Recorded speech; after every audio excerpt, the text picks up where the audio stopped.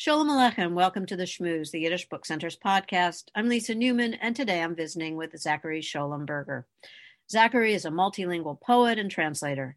He's published multiple books of his own in Yiddish, English, and Hebrew, poetry books. He's also translated among these languages in a variety of genres for children and adults. His translation of Yiddish poetry have appeared in Poetry Magazine, The Forward, and other publications. He was a 2013 Yiddish Book Center Translation Fellow. A doctor by profession, he lives in Baltimore with his Yiddish-speaking family. Welcome, Zackary. Thanks for having me. Delighted to have you, and so looking forward to chatting with you about your forthcoming translation, Sutzkever Essential Prose. I know this has been something that we've been so excited to bring out through White Goat Press, and also much anticipated. I know it's been, if I may, a very Herculean task to get all of this put together in a volume. It's an ambitious undertaking, and one which I imagine will be very well received. So curious to ask you if you could talk a little bit about Sutzkever and what drew you to this project, and in particular, how did you uncover the prose, which I gather is very, very little known and likely not very much in translation? I think I started to acquaint myself with Sutzkever as somebody who's been interested in poetry as a poet and a translator and a reader for a long time. And I think I have been lucky because my interest in Yiddish coincided with my growing interest in poetry. So the two sort of happened at the same time. And there was a period when I was doing some traveling after college and writing a lot and very badly and reading a lot and writing in Yiddish and reading in Yiddish and reading in English. And I don't remember whether I had Sutzkever with me in my backpack then, but I do remember reading a lot of Sutzkever at the time and maybe not getting all of it. But he was among the first poets I acquainted myself with in Yiddish. And he is obviously a very well-known Yiddish poet, possibly the most translated of the modern, that is the 20th century Yiddish poets. And I think I encountered his prose works. I don't remember when I first encountered the first of them, but I do remember that one of the first things that happened to me when I moved to Baltimore, which we did in 2009 from New York, is that a friend of mine, Ken Moss, who's a professor of Jewish studies here, gave me a nearly complete set of the Journal Die Goldene Kette, the Golden Chain, which was the world's leading Yiddish literary journal, founded by Sutzkever and co-edited by him. Founded in, first issue was in 1947, and which included excerpts from his prose work. So it might have been there that I first encountered his poetic prose. And I began wondering if anyone had translated them. And I think I caught glimpses of other translations of part of the work. The prose has not been completely unknown, but it's been difficult to get to in translation. Parts were translated by the Harshavs in their selected works of Sutzkever, and parts were also translated by Ruth Weiss in her in the journal Proof Text, I believe. But I think I realized that they should be translated because it presents a different face of the poet. That's what's interesting to me is early on I knew of Sutzkever's poetry, but in reading this in terms of the prose, it's really quite remarkable. And I wonder if you could speak a little bit about this. I find his writing, and if I can use this word, very visual. I'm also really interested in your comments in terms of what it was like to tackle this work with his, not just his voice and that very, again, visual writing, but also it feels as though there are very definite ways that he paces or provides space between certain sentences or paragraphs that allow the reader to breathe or to take it in a way that feels so integrated with his work in ways that I haven't encountered with other writers. And maybe this is the poet. Anyway, I'm hoping that you might be able to elaborate on this or give me some insights from your perspective. So it occurs to me, as you say this, that there's something cinematic about his prose, and unfortunately, I'm not a film expert, but I can say there are a number of visual explorations in his prose poetry and a number of different shots that enable the reader to, as you say, to take a breath or to get perspective between one view and the other. And I think there are many reasons for this. As any reader of Sutzkever knows, he was a lover of the visual arts. And in fact, his at least one of his daughters was a visual artist. He obviously collaborated with the artist Marc Chagall. And so he was a visual person, that is to say. And that is found both in his lyric poetry and in his prose poetry. He also, the word he used for his prose poetry, he called them Beschreibungen, descriptions. So there is a sense in which they're almost sketches, visual sketches. And I think that there's a way in which, again, he didn't use this metaphor himself, but one can imagine them as sketches for an album. And part of an album's work is to memorialize and to preserve. And that would be an oversimplification of what he was doing with his prose works, but definitely that's part of it. He talks about people he knew, or the narrator does. I don't want to make the elementary error of confusing the author and the narrator, but everyone does it, and I will as well. There are people he knew, girlfriends he had, neighborhoods that no longer existed. So these descriptions are an album of departed things or things that still exist.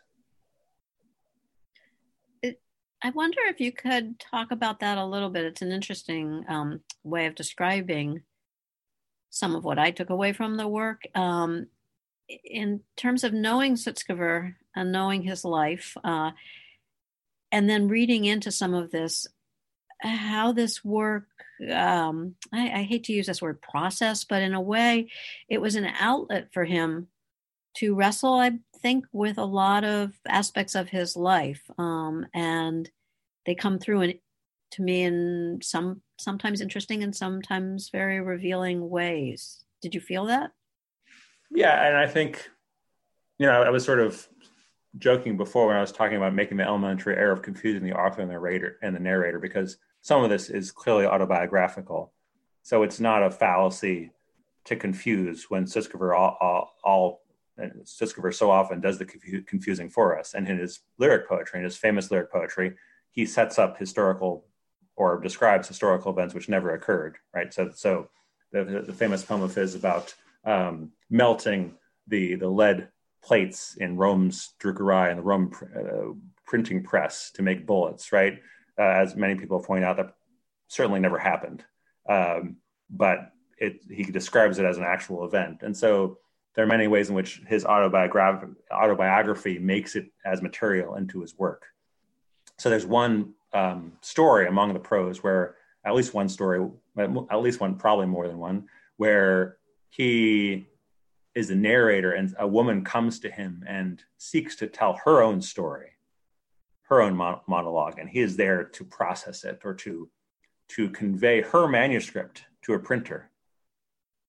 And this happens time and again in Yiddish literature, post-Holocaust Yiddish literature, of people transcribing the monologues of survivors, even outside the Holocaust, right? Plenty of famous Yiddish authors have transcribed, and I say that in quotes because maybe transcribed or also created monologues of migrants, of refugees. And the writer plays the role of, I'm trying to think of the right word. They're a vehicle in a way. A vehicle, that's right. That's very good. A vehicle or a shliach, a messenger, or a force that preserves and has to process these stories. So when you ask about him processing for himself, I think he's doing that, and he's also processing for other people. And his prose is the crucible in which memory is and the present are made into something else. And he was very confident in his own ability to do such transmogrification, right? This is what he saw himself as. He was not a shrinking violet. And people that knew him well in his life never saw in him much doubt of what he thought his role was. And that comes through in the prose, right? That he is a hero, he is the hero, he is the person fleeing from the hut, chased by Nazis with their dogs, not because he's running away in fear, but because he has somewhere to be, right? Clearly, he doesn't want to be killed. That's part of it, but he's also running towards something. Mm-hmm. And I think that accounts for part of that overlaps with part of his role as a processor, as a shliach, as a messenger. He's trying to convey, and he's trying to convey so that people will live on, so that things will be memorialized. And I hope it's okay to say this, but an aspect of that reminds me of Chava Rosenfarb's writing the short stories and Survivors, where she has the voice of the narrator and it's a vehicle. But Sutzkever is, again, his way of putting this all down in writing is just so kind of magnificent and strong. Now, I know you've attached, I've heard you mention lyrical as a descriptive and also alternative universe. And I would love to hear you talk a little bit more about that in terms of his way of using both that lyrical voice and the alternative universe as a way to tell these stories. Yeah, well, I want to say briefly, the comparison to Chava Rosenfarb is interesting. And Sutzkever very much using the male gaze and with a number of female figures in his fiction. I think that really cries out for a feminist analysis. So that would be something really of worth. I think people have done that, but with the prose, I think there might be room for such an analysis. So about your point about alternative universes, I'll just say that there's an interesting question about what genre this is, right? Mm-hmm. And there's a lot of overlapping genre descriptors. Recently, one of the work pieces that I translate was included in an anthology of fantasy literature. I hesitate because I forget whether it was science fiction and fantasy. I think it was just fantasy, but there's a lot of overlapping, right? There's fantasy, there's alternative universes. You could call it prose fiction, short fiction. So I think it depends on what expectations one has of narrative and what one is doing with narrative. And so I think only in a few of these pieces is there a story with a beginning, middle, and end and a narrative line. Most of them are more impressionistic, or we start in medias res and we don't really get a fulfilling ending. And I think part of that is maybe because we don't get the same expectations of causality that we frame our general reality with. It's a very interesting way to think about that. Of course, I have to ask you, what were the challenges of finding his voice? And how much of his work did you have to read and reread in order to get to that place? Well, I guess this is a great time. It's always a great time to acknowledge that this is very much a team effort. That, like, without the editors, the mentors in the translation program at the Book Center, and the editors at White Goat Press, and all my clan of Yiddish translators and everybody that's looked at the text and and more editors and repeated editing and copy editing.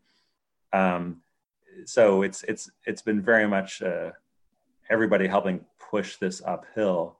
And I think finding the voice, I think in one aspect, it's a blessing that it was not a short text to translate. So translation is like a lot of other things. You have to do a lot of it to get your groove. And after you've translated like your 10th story by the same guy, you sort of figure out his voice, I think. So there's many levels of answering the question, right? So there's Yiddish as a thing to translate. So that's, it's a language, right? Like there's a whole translation theory, which I find fascinating, but as a working translator, not so helpful. You sort of have to do the work and figure it out and sort of struggle along. Then there's the kind of Yiddish he wrote in, which is literary Yiddish. It's not contemporary Hasidic Yiddish. So it's a different beast.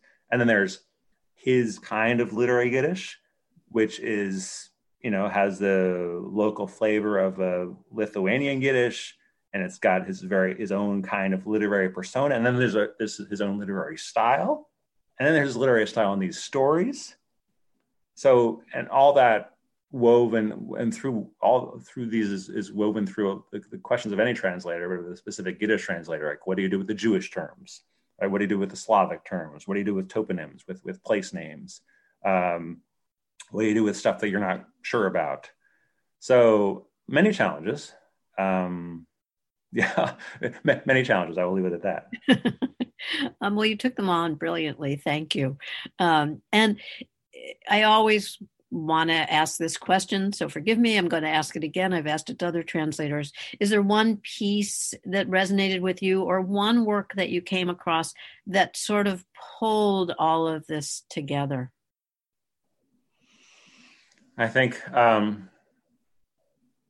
there's the work Bomka, which has a really weird scene with a barber that wants to decapitate somebody, and there's a mouse, and it ends with somebody kissing clay. It's all these striking visual images, and it's not clear what the heck is happening, except that somebody might die at any minute, which is very Sutzkeverian, right? Also very Jewish.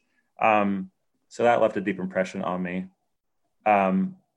There is a story where the narrator, or Sutzkever himself, goes to give a reading, and he is squired at the end of it to a very dark scene where someone is eating from a skull, and then he writes the opposite of a thank you note to the guy that took him, talking about how crazy it was, but in a very deadpan kind of way. And then there's, the last impression I'll give is of the story Lady Job, in which there is a sculpture in the Vilna ghetto that is borne off in flight. So all these images, will stay with me for a long time. And I think it's the opposite of processing. We were talking about processing earlier, and I think in the Beau ideal of psychotherapy, maybe when you process something, you kind of subsume it into your existence, and you make your peace with it, and you go on. But everybody knows that, in my day job as a doctor, victims of trauma, that never goes away, right? That trauma doesn't go away. You don't process. And so these images that Sutzkever provides are not meant to be processed and to go away. They're supposed to stay with us, which doesn't make the work easy. And it makes me, of course, think of Sutzkever's one of maybe perhaps his most famous poem, Was wird bleiben, what will remain, which a zillion people have translated, me among them. And where he presents this series of images, and at the end he says, "Was wird bleiben? Gott wird bleiben. Dir ist nicht genug. What will stay? What will remain? God will remain. Isn't that enough for you?" The implication being, well, no, you ninny, God is not enough, because I present you all these images which are not really explicable. So you're going to have to deal with them, and I'm not going to there's no theological out here. So there's no out from these images. It's just, and there's no processing. Thank you, because I grasp for a better word than processing. No, because it's so true. And I think this is what I was thinking about with Chava Rosenfarb, is that this writing is wrestling with these beasts in various ways, and also over the arc of a lifetime of writing. is always going to be an ongoing process because, as you say, it's trauma and it affects one in for the rest of their life. It's something that informs you. And writing is, it seems, as a way to grapple with it, and at just different points in time in your life. I would imagine, as the writer, he grapples with it differently. So it's just again a very good way to look at all of this. One last question for our listeners, Zackary, is the book is divided into sections, and can you just sort of speak a little bit about that construct so that we get a better understanding of how this fits under this one umbrella of essential prose? Sure. So these prose pieces were published in chunks. I think every one of his prose poems was published in his journal, Die Goldene Kette, the golden chain that I mentioned earlier. So they were all published originally separately, each as an individual miniature. And some of them, the longer ones, I believe, were published in series, that is, over more than one journal issue. And then later, they were collected and published in individual books. And so there are the essential prose that I've translated here represents two individual volumes, which were published as book length 300-page volumes by the Magnus Press associated with the Hebrew University in Israel over a couple of decades. And each of one of those books is in various sections. So the sections in this edition, in this translation, represents more or less how these miniatures have been presented in book form. Great. So again, the forthcoming edition is Sutzkever, Essential Prose, and it will be published and available early in December. If our listeners would like to purchase a copy, it will be available at shop.yiddishbookcenter.org. You can pre-order the book now, Sutzkever, Essential Prose.